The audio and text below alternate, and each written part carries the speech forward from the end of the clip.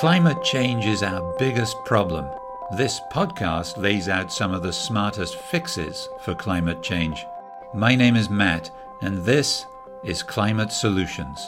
Today, how big is your digital footprint? You're listening to me on a digital device. From an environmental point of view, you're feeling pretty good, right? You assume that listening to a podcast is better for the environment than printing out a blog post or buying a magazine printed on glossy paper.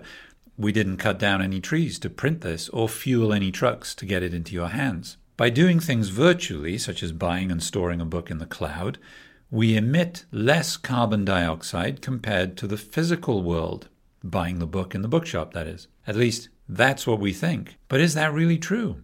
Because guess what? Your digital listening requires energy for your phone and for the servers hosting the podcast, as well as for all the technology involved in transmitting it to your device. So today, we're going to weigh your digital energy use against the environmental costs of old media. Keep listening to find out if you should still feel guilty. Don't worry.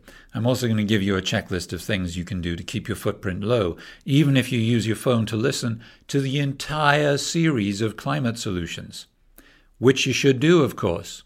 Subscribe to the entire series of Climate Solutions from the European Investment Bank, the EU Climate Bank. Learn what you should do to fight climate change in the oceans, on the road, and on your dinner plate.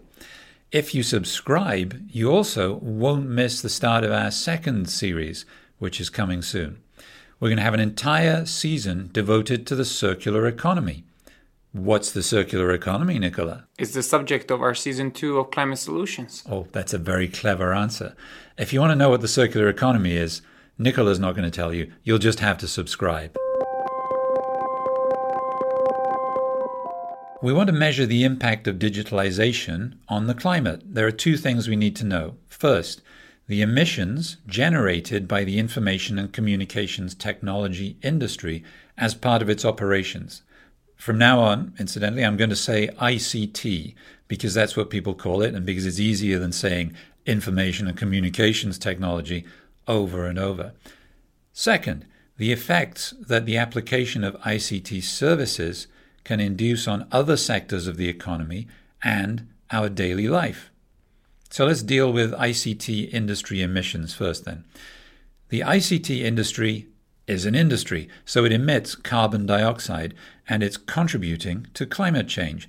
But it's not easy to measure these emissions. Some studies state that the carbon dioxide emitted by digital technologies has increased by around 450 million tons since 2013 in developed countries.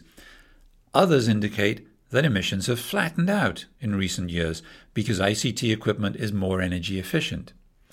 One thing we can say is that the ICT industry is already based on the use of electricity as the source of energy for its operations. So at least for its operations, it's already decarbonized and will be able to benefit from further improvements in the decarbonization of energy generation. At the same time, ICT is a key contributor to this decarbonization, which brings me to the second point, the use of ICT to reduce carbon dioxide emissions. Smart grids, smart cities, Industry 4.0, Earth observation satellites, these are all things that make energy use more efficient. And they're all based on ever smaller and more powerful ICT devices and solutions. So it's all good news. Now things get tricky. I'm going to tell you about the Jevons paradox. Nicola, do you know what that is?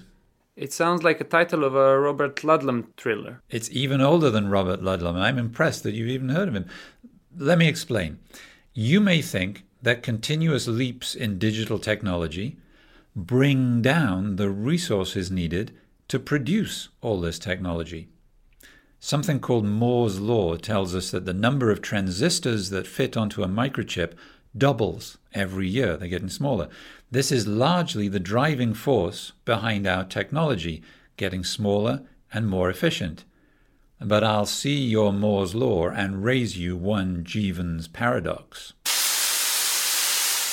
Nicola, are you ready to take a journey through time? Of course, Matt. Then climb aboard, my dear Simic, and allow me to relate to you a story most curious and strange in the telling. Something that could have been a puzzle set for Sherlock Holmes.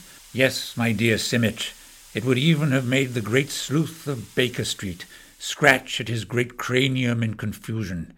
Yet once I have laid out before you the facts of the case, you shall see that it makes perfect sense. In fact, it's elementary, my dear Simic. Do go on, my dear Reese. Let me take you back then to a day before digitalization, before even cars, back to 1865, the year Abraham Lincoln was sworn in for his second term.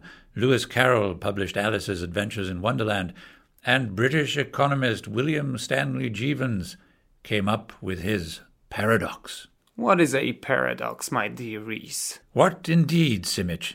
It is a most taxing and irksome formulation. No, really, what is it? It's a paradox, a proposition that appears to make no sense, but on further investigation, it turns out to be quite true. The Jevons paradox started with steam engines in England in the 19th century, the century from which I am addressing you now, my dear Simic. James Watt developed a new design for steam engines that immensely increased their efficiency. So people naturally predicted a reduction in the demand for coal. More efficiency, less coal needed to run these steam engines. I see. Can I predict you losing this voice now? Hold hard there, my dear Simic. The voice stays for a little bit longer, because Jevons observed that because the engines were more efficient, people used them more. In the end, that meant more coal was used. As Sherlock Holmes himself once observed, there is nothing more deceptive than an obvious fact. Perhaps the great detective was talking about the Jevons paradox, or it may have been the murder of a Herefordshire landowner in a short story called The Boscombe Valley Murder. We shall never know. The same rebound effect is clearly at work. I'm hearing the voice in my own voice now. Yeah, I think it's time to stop. Yeah. The same rebound effect is clearly at work in digitalization. The cost of transmitting 1 megabyte of data has come down dramatically, both in monetary terms and in terms of the environmental impact. But that means we end up using more data.